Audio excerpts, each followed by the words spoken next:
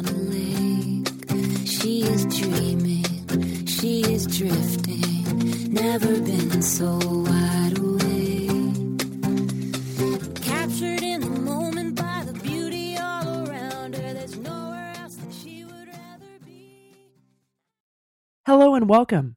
This is Karen Motakaitis, and you're listening to How She Really Does It, the place where inspiration and possibility meet on KDRT 95.7 FM.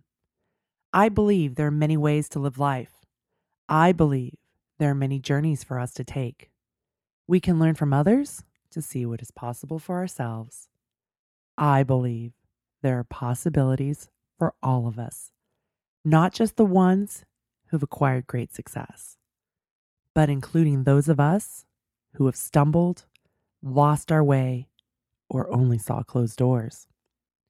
With this show, maybe you can now see a glimmer coming through the windows. I call that the windows of possibility. Each week, I bring a guest who represents those possibilities. They too have had their own struggles and uncertainty, yet somehow they have found their way. My guests are an example of what is possible when you continue, when you learn, leap, fall down, and get back up. I invite you into this space so you can ask yourself, if that is possible for them, what is possible for me? Really ask yourself that. I would love to connect with you. Please join me at www.howshereallydoesit.com. And thanks for listening today. Money and kids. Do those two words stump you? What and how do you raise kids and talk about money? Did you grow up in a home where money was never talked about? Maybe you don't feel confident that you know much about money. Today's guest is Joline Godfrey, and she is an innovator in financial education for children and families, and she's the author of several books, and her latest is Raising Financially Fit Kids. And Joline and I are going to discuss how you can raise your kids and teach them about money so that they can thrive when they're adults. Joline, hello and welcome to my show. Thank you so much. I'm delighted to be here. So I'm very passionate about this topic. I'm with my own backstory and growing up and really having a lot of shame around money. And so in my 20s, I spent just a ton of time learning and realizing that if you can become financially literate and then you actually practice using those money tools, it can be life-changing. And tell me where I'm wrong with that, Joline. Actually, it can. And I have to say that it's important to know I'm trained as a social worker. I'm not trained as a financial person. Mm-hmm. And yet I would tell you that the adventure and the journey I'm on with families is more fun than I could have going to Disneyland. And I really mean that. And part of the reason I say that, to kind of pick up on what you were just saying, is for a long time I talked about financial education as economic self-defense. It was a way to keep your children safe, to give them skills they needed to deal with a growing, complex economy.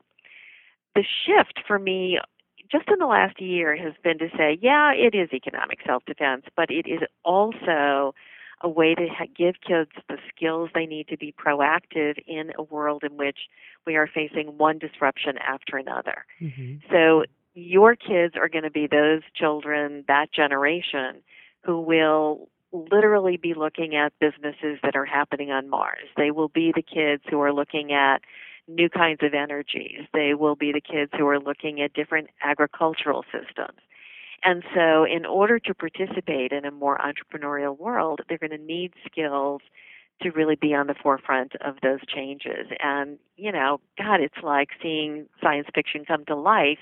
Those children have the most extraordinary opportunities, and these skills will help them participate in a real vital way. So you can see I feel passionately about this. And I love that because it's an empowerment thing instead of approaching money as fear or having shame where you don't want to talk about it. Right. And that is the difference. I think, when I first got into this whole world of financial education, in fact, it started, interestingly enough, back, you may recall, in the Clinton years, financial education was actually targeted mostly at lower income families. And the idea was to move from welfare to work, and this was one of the strategies. And so it wasn't actually a topic that anybody thought of unless they thought of it in terms of helping people out of poverty, and that usually meant getting people out of credit doldrums, and it always had to do with some dark, deep, dreadful part of your life. And now what we're seeing is, oh no. I mean, when you think about what's happening with Kickstarter and even Kiva, any of the crowdsourcing things where you're seeing a new generation take control and be empowered to start their own businesses, what you know is they have to understand due diligence. They have to understand what it means to invest. They have to understand different business models. Well, you don't get that stuff by osmosis. You get it when you are exposed to different ideas and people are teaching you and mentoring you so that you can use those tools for yourself to participate in the economy in kind of a fun way. I love that. And go ahead.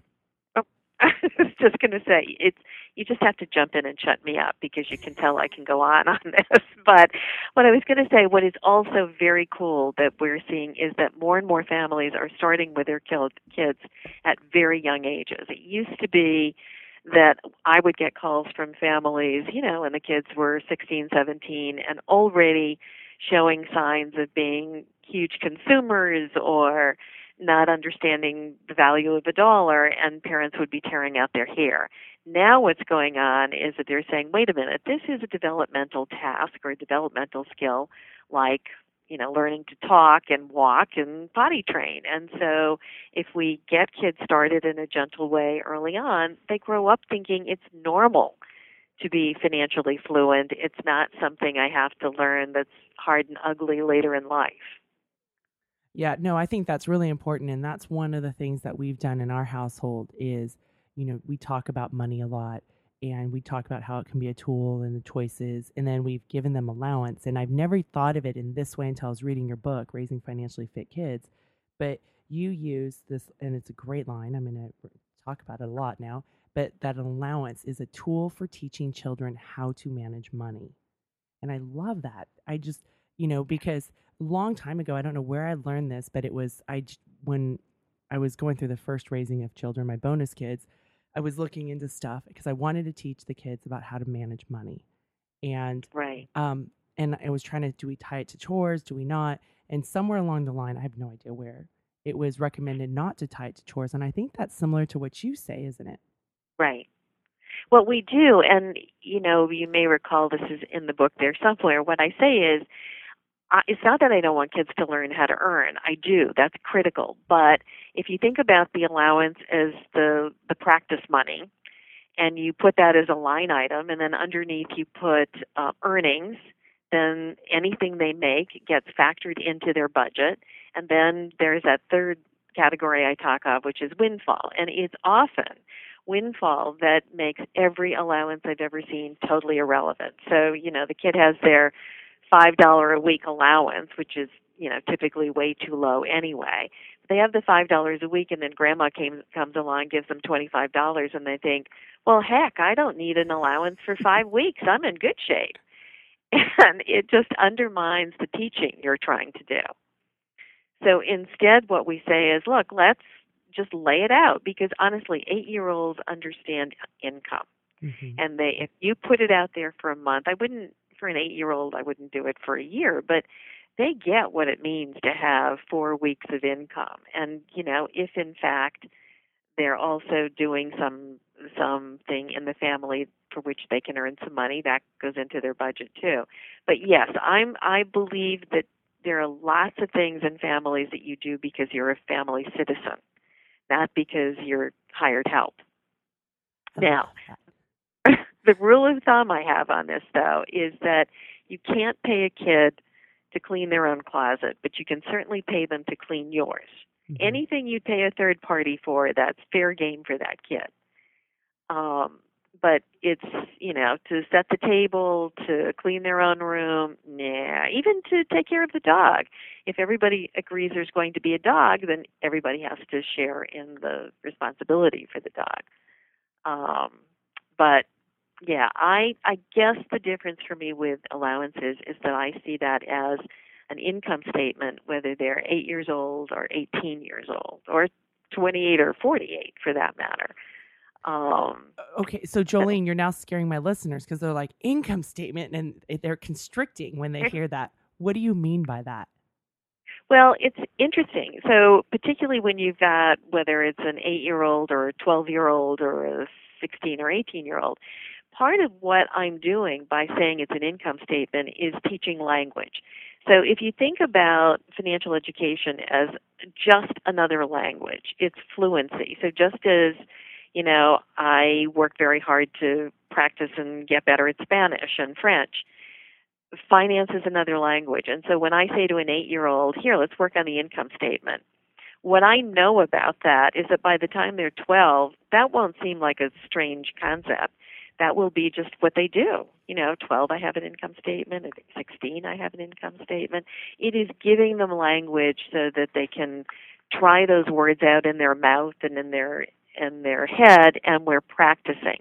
Because the one thing I think that we forget is that whether it's learning to play the clarinet or play a great game of tennis, it takes years to master those things. Mm-hmm. And I think giving kids plenty of time to practice these skills, whether it's learning the language or balancing their allowance budget or their income budget, if you will, I think it's great to start them early and let them screw it up as often as possible, because by the time they're 16, they'll have it down. By the time they're 18 and going off to, whether it's independence or school, they will have the skills they need. Most families think, well, I don't have to worry about that until my kid is 18.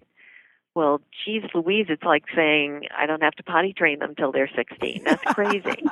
You'd never do that. And so it's just give the family plenty of time to practice in lots of different ways, and they'll be pretty competent by the time they're ready to be independent.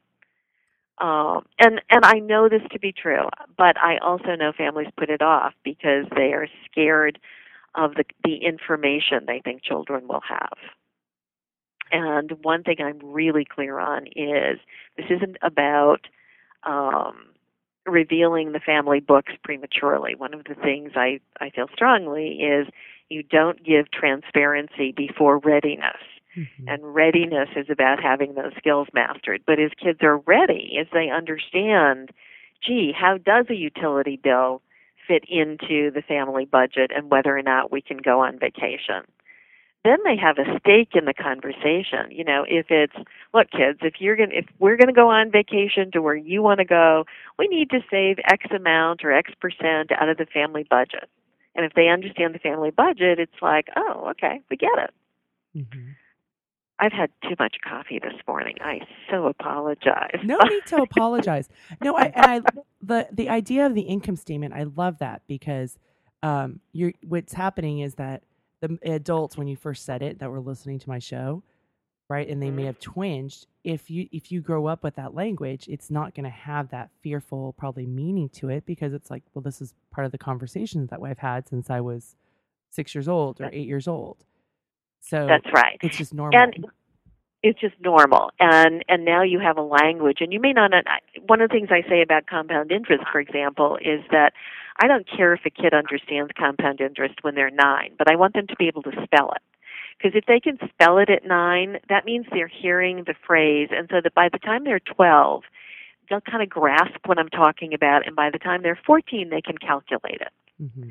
So that's kind of developmentally, if they can just hear the words, learn to spell them, then understand what they mean, and then practice them, boy, they've just got now a mastery of a language that we all would like to have.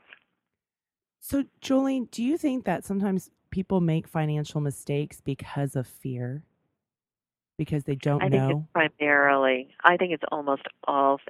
It's partly, when you don't know what you don't know, your fantasy life goes bonkers, and you make up things to be either way better than they really are, or way worse. And depending on how you view the world, you will exaggerate. I've got plenty of money. I don't have to worry about this, until you're really in trouble.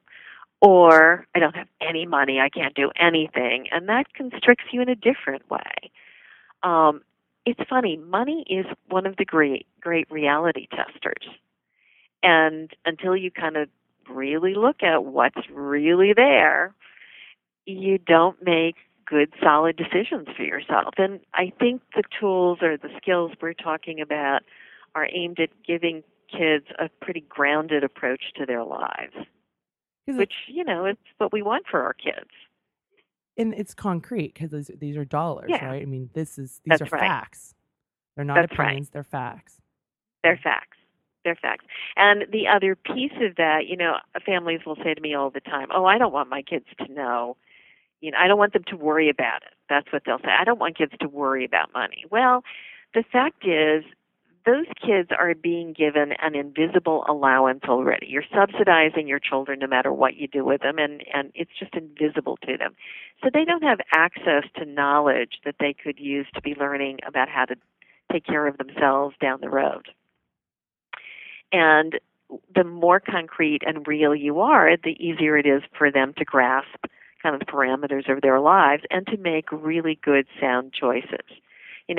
We have this one activity we do with kids all the time in the early stages, and in it, you have to make some choices about lifestyle choices for living and what you drive and what you wear, and then you choose what your career is going to be, and then you find out how much money goes with that career. Invariably, what we see is the young woman who wants to be an actress, and the average income for a beginning actress is something like $6,000 a year. So that child is the same one who wants the SUV to drive around in. And when you see that they don't know how to match up lifestyle choices with career, you see we've got a ways to go in terms of helping them get grounded in their lives. So with the allowance, there's a couple things that you say that I just resonated, and I'm now reading your book. I'm going to have a meeting with my 13-year-old tomorrow, because we've been doing allowance, and we've been doing a lot of the things that you recommend, but she's now going to be going into 8th grade, right? We things have been kind of on automatic for a while, and we need to kind of tweak things. Right. We don't need to blow it all up and start over, but we need to tweak things. But so the lines that I'm going to be using is that tomorrow with my daughter is, this is a tool for teaching you how to manage your money. And the function of a family is to love, live, and work together. There are obligations and privileges that must be shared. Love that. Yeah. Well, I think it is, it used to be way back, you had kids because they were kind of workhorses in a family. They were economic advantages. These days, honestly, children are an economic drain. They're not what you use to bring money in. And so we have, as a culture, probably around the world, had to rethink the purpose of the family. We've gone from family as economic unit to family as lifestyle. This is a choice we're making to be a family. So why are we doing this? What is a higher purpose? And one of the things we see with kids and money is it's not enough to say to a child, we want you to be frugal. We want you to be thoughtful about how you're spending your money. Because their next question is, how come? Mm-hmm. Why? What's the bigger vision here? And I think it's true with families. Unless families have a purpose and a vision in the same way good companies do, then the kids don't have a good reason to come on board. I mean, one of the equivalents, or one of the metaphors I use all the time, is that the best companies in the world, and I think of Pixar and Apple and Cisco, those companies spend enormous amount of time being clear about their vision and investing in their human capital. And they do that because they know if they put time, intention, and money into their human capital, which are their people, they will be excellent, thoughtful, on the leading edge. They'll do great things. And what we say to families now is, if you want to be a great family, you need to put time and attention into developing your family and being clear about what your purpose is. And, just getting kids off to college is no longer enough. It's a great goal, but it's not a purpose. because we're now living so long, and there are so many ways that families can leverage one another's skills and talents and knowledge, that if we band together, boy, what a powerful unit we can be as a family. So, Jolene, the other thing I can imagine my listeners thinking right now is the time. We're overwhelmed. We're busy. How much time will this take? Oh, my gosh. Now we're getting into serious conversation. And in fairness, what I will say is so this allows me a quick rant. I think investing in your family, investing time in your family, is the best gift you can give a child. And one of the things I've been very mindful of over the last decade is the extent to which the world allows us to distract from family in lots of different ways. So, for example, if you've got a kid who's playing soccer or football or any organized sport, that completely trumps family time. You don't do family dinner if it gets in the way of a soccer practice or a swim meet practice. And, it used to be that sports were used as a way to help kids learn leadership and team building and all of that.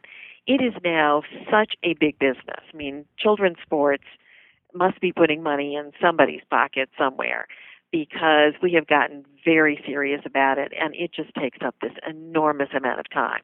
So one of the things I say to families is, look, it's back to deciding what your values are as a family and where you want to put your time, because time is value. And you just make choices. You want kids to be financially fluent, or you want them to be spending all of their time, outside the house doing something else. And, you can modify those choices in any way you want, but just know you are making a choice. Well, because I think sometimes, when I talk with parents, they'll say, "Oh, well, we're doing all these different activities because of the college application," and I, right. And I've been a part of higher ed, and I know that I was like, well, that's actually not going to make a difference. Right. Right. So right, and it may have made a difference a decade ago, but now it's there's so many kids trying to get into school. It's more like the lottery. So. It's not as, you're right, it isn't as effective as they think it is. But the kid who can go in and make a case for, this is who I am, what's important to me, what I know, those are kids who are getting into school. I mean, I have been really struck over the last, 5 or 6 years with the kids who come back to me and say, because of the kind of conversation I was able to have, because of the kind of essay I was able to do about what's important to me, and not just about money, but what's important to me in my family, that's getting the attention of colleges all over the world. Mm-hmm. So I think you can use that in any number of ways. The other thing I would say is lots of parents will say to me, listen, I don't understand my own finances, so how am I going to teach my kid anything? And that's real. What's interesting, and I try to tell people, is, A, you shouldn't beat yourself up, because prior to really the early 90s, we didn't actually have to know as much about money. Prior to our ability to actually buy a stock online, which is what Chuck Schwab gave us, mm-hmm. everything was much more regulated, so you didn't actually have to know as much as you know today. So today's parent really isn't equipped, and what I say is this is such a great opportunity to learn with kids rather than think you have to be their, financial expert and teach them. So it's okay if you make mistakes or if you don't have all the answers as a parent. Not only is it okay, it's more exciting. Seriously. I mean, learning together is discovering new things all the time and making mistakes and then making it right. And, we have this summer program, Camp Startup, and it's a 12-day residential camp, and in the course of it, these teenagers put together, for the most part, their first business plan. And I get really excited about seeing business plans that have been really screwed up, because what we say to them is, look, the stakes are so low to do a bad first business plan when you're a teenager that by the time you've practiced this 3 or 4 times and you're 25, you're going to have it down.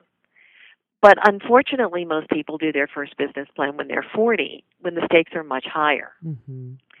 And so this business of using mistakes as part of the learning process, as part of the creativity process, frankly, is what I find exciting. I mean, we just started another new program that I'm embarrassed to say we just made up, but it's called Learning Labs for Financial Creatives. And I kept listening to people who I think of as incredibly smart, but they would say to me, I hate opening my bank statement. I don't look at my financial advisor's reports. I just can't bear it because I don't want anything really to do with money. It just doesn't really matter to me. And I would think, how do I put together this thing of these smart people with the responsibilities I know they have? And so I wrote this little blog that basically said, I think if you self-identify as a creative person, you think that you don't have an aptitude for the financial language. And so I think it has everything to do with how we teach people about money and its relationship to creativity. And so we created this whole new program that begins to connect creativity and money in a way that allows people to find it a little bit more accessible. But I think we're so primitive in our approach to money and how we teach it that we've made it far too hard for far too many people. Well, it just seems to be like, I know my husband, when he was growing up, there was no discussion about money. It was, the message was that we need to be very restrictive. His dad was an engineer at Lockheed, right? And we have this much money. But that was pretty much the extent. And, right. And then I grew up with a lot of shame about money. But as I was learning in my 20s, in the early 90s, about money and realizing that if you talk about it in a manner and with people who've earned the right to hear this, who you can trust, you can learn a great deal. And there's a lot of information, and there's not one path. That's what I found. There's many different ways. And then, I love how you put in knowing your money values, because that's important when you guide and make decisions. Yes.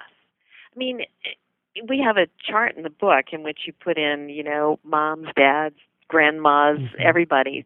And you see immediately that if one member of the family thinks carpe diem, seize the day, live your life in the moment, and somebody else says, no, we must save her a rainy day, you can see if there's not a real conversation about how those values conflict, then you're going to have a great deal of tension in the family around savings plans, for example.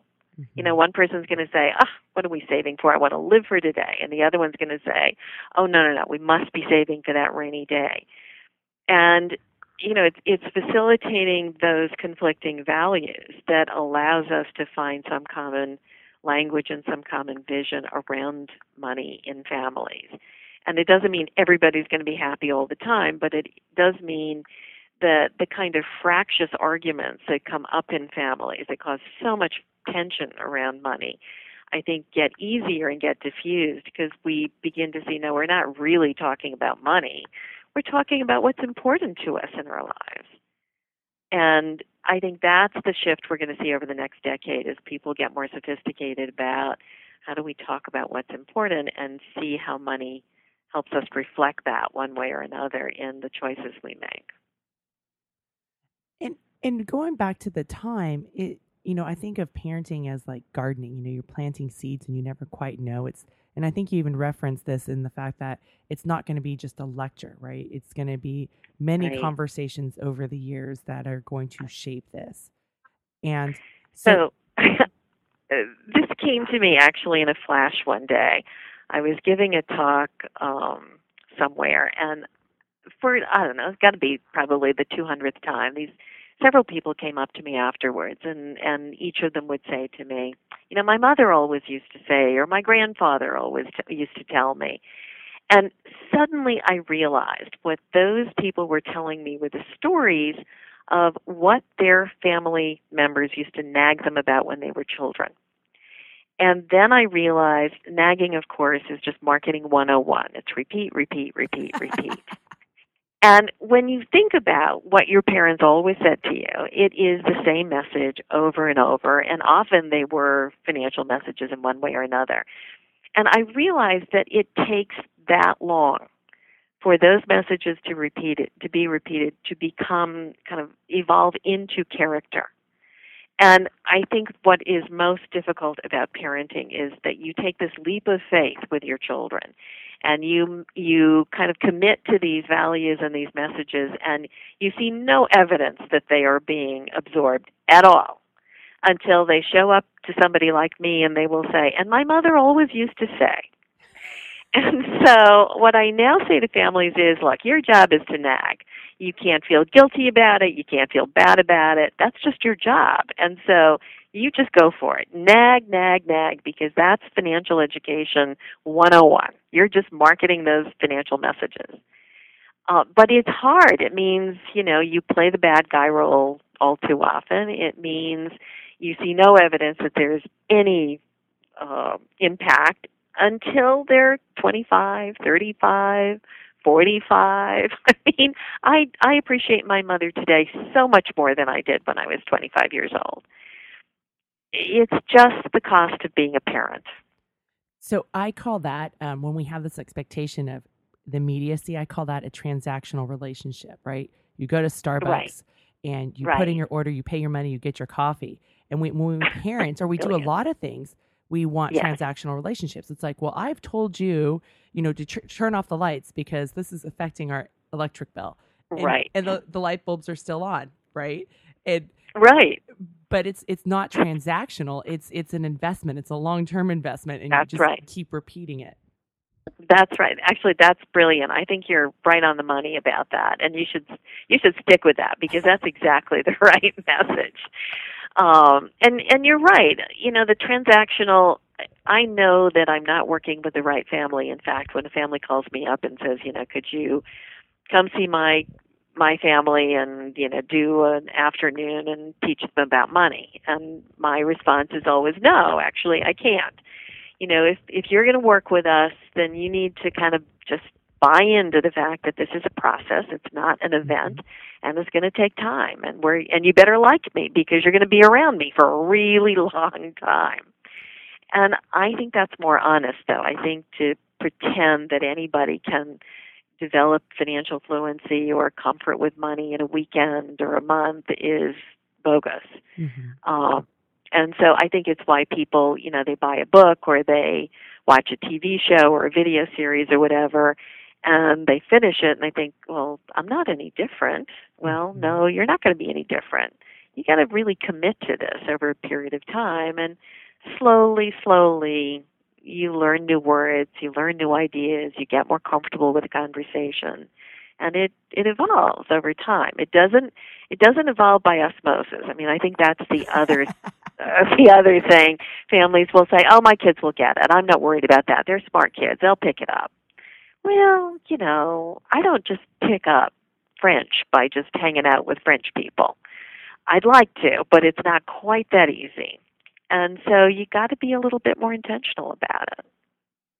Yeah, and you have to practice. I mean, you said that earlier. Yeah. You practice. It's practice. Yep. You practice. And it is why I love the allowance. I will also say there is this element of creativity and imagination that can go into it. So, for example, it's not that I take all the joy out of childhood with allowances. So, for example, we have kids, two little boys who have a treehouse in their backyard. Well, we make sure we factor that treehouse into their budget somehow, because they're way more interested about what it's going to cost to put a roof on that treehouse than they are, how much am I going to be able to spend on lunch next week. And so when you find the things that are relevant to a child and can factor those into their budget or their income statement, now you've got their attention. I mean, we did another program with another family in which we were looking at what it costs to feed a beluga whale for a day and for a year. We went to the Georgia Aquarium. We spent time there. These kids really understood a balance sheet when they finished because they understood exactly what it cost to feed that whale, and they also began to understand where that money was coming from. So that later, when I began to talk about balance sheets for their own personal lives, they had a context. They had a construct that made sense because, geez, they'd done this for the whales or the treehouse or whatever is relevant in their lives. Oh, I love that. I mean, great kids with horses. That's another one. Yes. That's so expensive, and most parents shield their children from knowing anything about the cost of horses. Well, by golly, when you put the budget for the stable and the care of the horse and the feeding of the horse and the lessons in front of them, their eyes get wide, but they also get wiser. Now they get it. Oh, so that's what's going on here. So there are lots of ways to engage children that really speak to them, I think. So going back to time and the allowance bit, one of the things that we do, we have our family dinners. That's always been an important value for us, and it's not perfect. Mm-hmm. It does make sometimes our schedules do get crazy, but we Sure. generally have majority, and we have some good conversations. And sometimes it's money, sometimes it's family values or whatever, and so can we sprinkle this money topic throughout our lives, or even in the cars talking, or if you go on hikes, so it doesn't always have to be a sit down formal. Like what I'm going to do tomorrow is going to be more of a sit down formal face to face. Let's kind of write some stuff out. But can it be integrated and sprinkled throughout just our regular family lives? I think that's probably the only way it gets done. I think, it's back to this notion of repeat, repeat, repeat. Mm-hmm. And yes, you're going to sound like a nag, but, that's your job. That said, these days I'm also encouraging families to do family meetings. Mm-hmm. And you have meetings for any board that you're on, any nonprofit you're part of, for companies. And I think one of the things we're seeing thought leaders do in families more and more is really say, look, let's have a family meeting. Now, maybe that's only once a month, or maybe it's even only 4 times a year. I don't care what it is, but instituting the notion that a family meeting where you come together to reconnect on, what's important to us, where are we spending our time and money, what are we doing together, where are we going. It's just what you do when you have goals and you want to make something happen. Mm-hmm. And it's kind of, again, moving away from the notion that family happens by accident. It actually doesn't. It happens because people like you are doing exactly what you're doing. You're sitting down and being quite thoughtful about, what's the outcome that I want? What's important here? Mm-hmm. And so the family meeting, I think we're going to see more and more be much more normal in more families. Okay. And then as far as like allowance, and okay, so your book, Raising Financially Fit Kids, is great because for those listeners, Joline has it bracketed towards ages. So you can, read a section if you have a 5 to 8 year old and understand their development and stuff. And it's really broken down. And then you have your 10 steps or 10 skills. 10 skills. And it's every time it changes. For the different age groups. Now, at what point is it okay to go from like a weekly allowance to a monthly? Because that can also just be I suck, Joline, at weekly allowances. I forget all the time. Of course.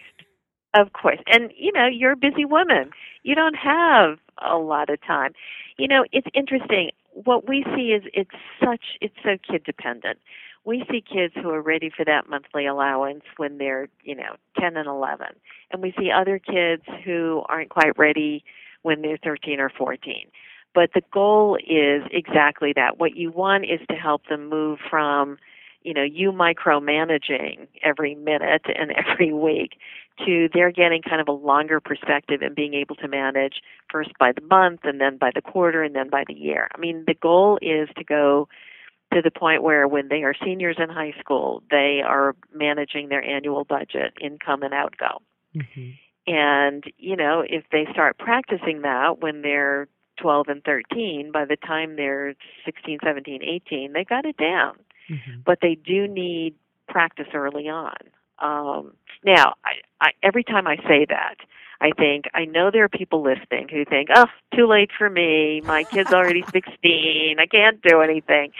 And I catch myself and I say, it is never too late, any more than it's ever too late to learn a new language. I know that when I was working in Chile and I needed to learn Spanish quickly, I went and got myself into an immersion Spanish language class.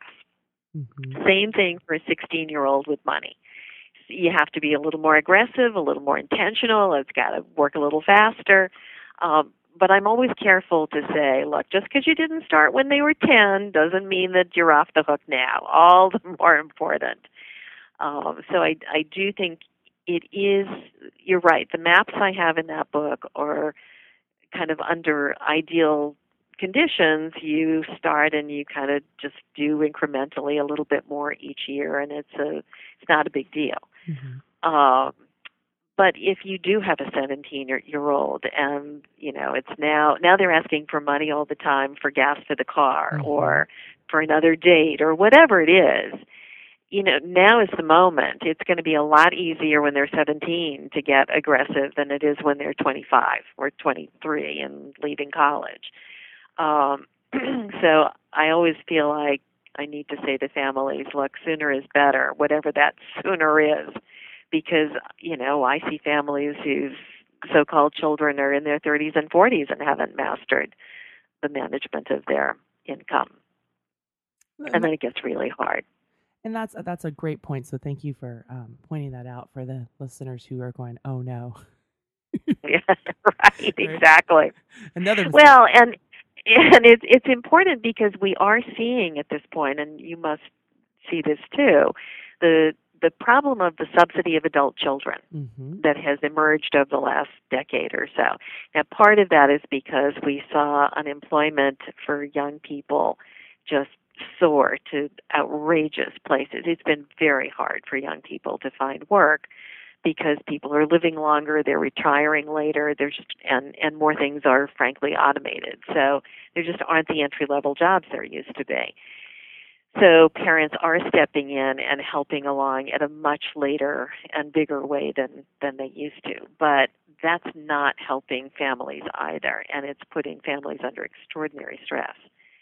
So again, what we're helping families think about is how do you help kids think about creating wealth earlier and then manage whatever income they have in a more effective way.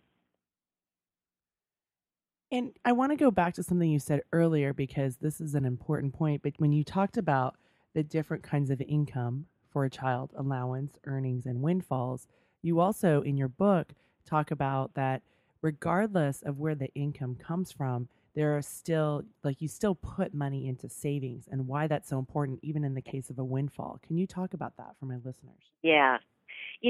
I have to admit that this came a little bit from my own experience. I remember the first time I got my first income tax return I must have been 18 or 19. And I remember thinking, oh, that's so great. I got this pot of money out of the sky, and here's where I'm going to spend it. And, we all do that. Mm-hmm. I can't imagine there's anybody listening who hasn't at some point just said, oh, yes, excellent, I'm taking this money and I'm going to Vegas. And that's all well and good, but what we're trying to do with kids is help them be more grounded about what that income is. The fact that it is income, and B, that if you begin to develop a notion that there is money that is suspended from responsibility, it's very easy to get into habits that are pretty dangerous, particularly these days when, I think families and next generation people are thinking more carefully about how we steward our money because, we don't have pensions the way we used to. And in fact, you got to think about what it means to live long. Mm-hmm. And so the question is, how do you think about all forms of income and where do they go in terms of spending, saving, giving, emergencies? I mean, it used to be that I didn't think about emergencies for kids. And then I thought, that's crazy. When you look at what happens with extreme weather around the country, you see families just being changed immediately. Well, what does it mean that you've put aside some money for emergencies? You're a little bit safer then. And we don't think there's anything wrong with beginning to introduce that idea to kids early on. And I think, early on we talk about saving, giving, saving, spending, sharing is how we usually talk about it. And those are wonderful categories. But as soon as they master those, you want to, increase their their language and their developmental awareness a little more, and now you begin to add other things in there. What are you going to do for the long term? How do we save this? How do we create wealth? And all of those languages may seem foreign in the beginning, but they get normal pretty quickly. Oh, okay. So some of the obstacles that I've personally had, because we've had these different piggy banks with the different categories, and we've been doing it since my kids have been in kindergarten, is that one is the weekly stomp of me forgetting, and then I have to go back and remember how many weeks that I hadn't paid them, and we go through that not having the cash on hand, right? So I want to automate this process, Joline. What do you think about that? Make my life easier. If you want an automated process, I think that's fine. I mean, if you can put this on your Quicken or some other, Mint or whatever, and put it on one of those, and it reminds you, that's just ducky. But I must tell you, I have yet to see an app that works for most kids. And it's because this is such a face-to-face process. Now, there is another way to get around what you're talking about. I don't know that you absolutely have to have cash on hand. I think if you have a chart on the refrigerator door that gets filled in every few days on, okay, what was the income and how much is it and what was spent. Now remember, if you remember and look at the book, I don't think that you have to, particularly early on, you don't have to have kids accounting for every single penny they spend. You want to decide a few categories that they can keep track of. But I really think that there is as much value in having this visually as a chart on a refrigerator door as it is almost anything else, because you can figure out all kinds of ways to make sure the money gets covered in one way or another. It's not necessarily about putting cash in their hands. Okay. It's about helping them make an accounting of the money coming in and out. Ooh. And I think that's the difference. I think families get kind of stuck by this notion that, I forgot to give them the money. Well, it's not really about the money. It's about keeping track of spending and income. So you might just try that. I like that. Yeah. We do that because my kids also have a clothing allowance. And so they don't really have cash on hand because I still go with them, but they each have their own Quicken account, and they're responsible for putting in the receipts afterwards, for making sure they know how much money they have available to go shop with. And then I have to just learn how to zip it when I'm at the store because I'm like, really? But I go, okay, this is the purpose of this, right? Buy something, waste a lot of money or waste your money and have regrets later. But this is the whole purpose of this clothing allowance. That's right. And that's brilliant. And brilliant. You get an A+. That's amazing. But I have this little self-talk while I'm in the stalls of Forever 21 going, really? Yes. But, yes. And I let that part go. The allowance bit was a bit more of a tussle because I've got to get the money to the bank. And then, it's like this on and on going thing. So maybe we can automate some of the banking stuff where I can just send the savings, or they can. And maybe I can just write them a check and they can bike actually to the bank. Exactly. Yeah. I think that, and the other thing that happens is parents get bullied by their children. And then you don't know what's going on. So it is some kid who says, well, Mom, you haven't paid me for the last 3 weeks. And you can't remember if you did or not. But, they keep at you long enough and you'll buy whatever they say. And so it's really not about the cash. It's about keeping track. And whatever way you can do that, whether it is online or on the refrigerator, whatever's going to work for you. This isn't about what works for them. It's what works for you. Okay. And then I noticed you made a comment in your book about, because I've even thought, I was like, maybe I could get like a credit card or, a cash card where then she can have the money for the clothing allowance. But you actually say you recommend against that, from what I read. Well, I'm cautious about it, at least. We have a whole approach to teaching kids about credit. And mainly it's about helping them understand the world of fees and how people make money off them. And everybody out there is trying to get kids to use one card or another. I mean, there's a story in the book about a young woman who, freshman in college, she gets off to college, goes to the Gap to buy something, and I'm not picking on the Gap because I don't think the Gap is the worst of them by a long shot. But, she's ready to check out, and the person behind the counter says, well, do you want our credit card? Are you sure you want a credit card? Honest. Now, it happens, this kid is pretty knowledgeable. We'd actually been working with her for a while. And she came back and she said, it was so hard. I felt like, he must know something, or, he was pressing so hard. I really should just give in. But she said, I didn't. And that was a good financial decision. But she could not have made that financial decision unless she'd had some knowledge about what the fee would mean to A, her credit rating, and B, the extra cost for the piece of clothing. So it's not that I'm against cards. I think they have their place and they're important in whatever plan you're doing in the family. But I am careful to say, and we have to teach kids what that's all about and where the fees come in, because that's one of those invisible costs or hidden costs that, we think it's just so much more convenient. Well, it is, but until they understand hidden costs, you probably don't want to use it too liberally. And so what do you recommend in the area for the spending for the kids, right? Like my daughter's going to be going into 8th grade. She needs some spending money. So what would you recommend in terms of how to get her cash? Is it using an ATM card? Is it just giving her cash? I think it's a combination of cash and smaller amounts. I think giving kids, too big a wallet full of cash is just plain dangerous.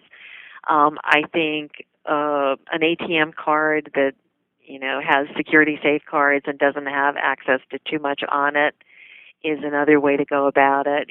The main thing is you want boundaries, you want limits, and you want to be able to see. It needs to be transparent and open so you can both see what's going on with it. The one thing I will say I have a little trouble with is lots of, particularly private schools, have accounts where, it's convenient for parent and child in school. They go into the bookstore and they charge on that account, but then the invoice just goes to the parents pay for it. The kids have no sense of what they're charging. And so that lack of transparency, I think, kind of reinforces, this is just magic, somehow I buy stuff and magically it will get paid. And that's what we're trying to move away from, the magic. Yeah, and I guess that's where I've been stuck because, with saying we have to have cash because I want my kids to see the cash, right? But then we have an example with the clothing allowance where they're using a ledger, essentially, and they know how much money that they have. So maybe I can still automatically deposit into their bank their monthly allowance, because then I don't have to remember. And then they know that they have this, and then they will be responsible for withdrawing. We're gonna work on this one and figure out a system that's better for us. Well, and I think your instincts are right. I think the transparency is important, and so is convenience. And figuring out the connection between transparency and convenience, I think, is the struggle. And, most financial institutions don't make it easy. I will say I think credit unions are doing a heck of a job around the country to make it easier for parents and kids to have access to cash and money and really see things. And their fees are, because they're nonprofits, their fees are almost always younger as well. So that's smaller. That's a great resource for us. One thing I wanted to mention was I've talked with kids like 5th grade to 8th grade, and their biggest frustration as a child is when their parents, and I never do this because I remember going through this, when their parents borrow money from them. Oh my God. And then the story that the kids tell me is, my parents never really pay me back, or, they all of a sudden they have this money and then they just feel totally disempowered. So isn't the boundaries both ways? Like not only just the boundaries that we as parents need to have for our children, but we also need to respect their boundaries, wouldn't you say? This is obviously just a signal that you've got parents who are out of control of their own financial habits, because, the role modeling they're not doing there is so profound, and it raises such anxiety, and you're right, anger in those kids, that it's going to disrupt the relationships in those families for a very long time. I mean, it's trust issues, it's admiration, it's all of those things that get interrupted when a parent is acting inappropriately with children. And, I understand, we all understand families get in these really ugly financial situations, particularly if somebody's suddenly out of a job or there's something wrong with the house. And, I get how life can be pretty desperate from time to time. And it's why it's more important than ever that families talk about money and think about what are we going to do if things get bad? How do we pull together? But it is not sort of turning to children and relying on them as the safety net, because that just kind of turns everything on its head and makes it very dangerous. Or even the ATM of, this is just a little bit more convenient, and then they forget to pay them back, right? Because then now, and what's the message being sent to the kid? Exactly, so. and it has everything to do with trust issues that take years to rebuild. So yeah, I mean, it's interesting. I remember post 2008, 2009, I was meeting with kids in schools around the country, and the number of times I would have a teenager say to me, well, I'm worried that my parents don't know enough about investing, and what can I tell them? And I think, oh my goodness, I've got this 16-year-old trying to teach their parents. And, your heart just goes out, because that children don't miss a trick. Mm-hmm. And they're aware when there's difficulty in the family. And so really all I want to say is, when you're feeling tension or when you're uneasy because things are not going well financially in a household, you've got to talk to kids about it. And it doesn't mean putting the responsibility on their shoulders, but you do have to help them understand, here's the issue, here's how we're dealing with it, you're going to be okay, we're not going to make you worry about solving our problems. But that is an issue in a lot of families. Who becomes the kid? Mm-hmm. So 2 takeaways from the listeners for to implement with their kids. Oh my. Well, one of them is the allowance as moving. I guess one takeaway is moving the invisible allowance you're already giving to a visible allowance that shows income and outgo. So that is today's allowances for the most part have been spending plans. Here's some money, you just pay for what you want. That is not an allowance, it's just moving money from your pocket to theirs. So shifting the invisible to the visible and making it an income statement is takeaway 1. I guess takeaway 2 that I would want to give is this business of the conversation. That whatever you think your kids do or don't know, you need to test, because today's kids know a lot. I mean, one of the things I'm always struck by is how often children use Zillow among their classmates. So they know the price of their classmates' house. And, I mean, honestly, they now have information to data that you can't imagine they know. And the extractions they make from that data are just insane. So if, you bought a house for $50,000 25 years ago and it's worth $2 million now, those kids are going to say, oh my God, we are so rich, or my friends are so rich, or whatever. The only way that you can counter children's fantasies about money is to be having real conversations with them.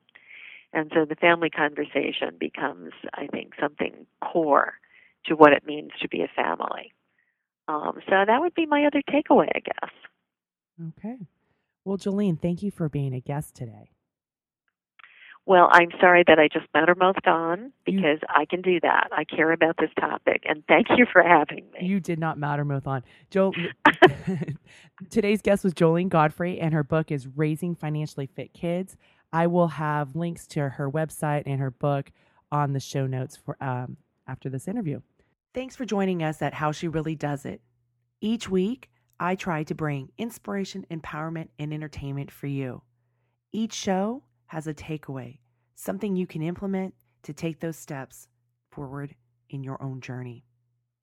I'd love to hear from you. You can connect with me at my website at www.howshereallydoesit.com, and sign up for my weekly newsletter to get insider information as well as each podcast delivered directly into your inbox. Have a great day, and I'm smiling big for you.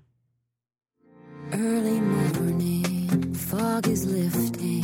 She's in a rowboat on a lake. She is dreaming, she is drifting. Never been so wide awake. Captured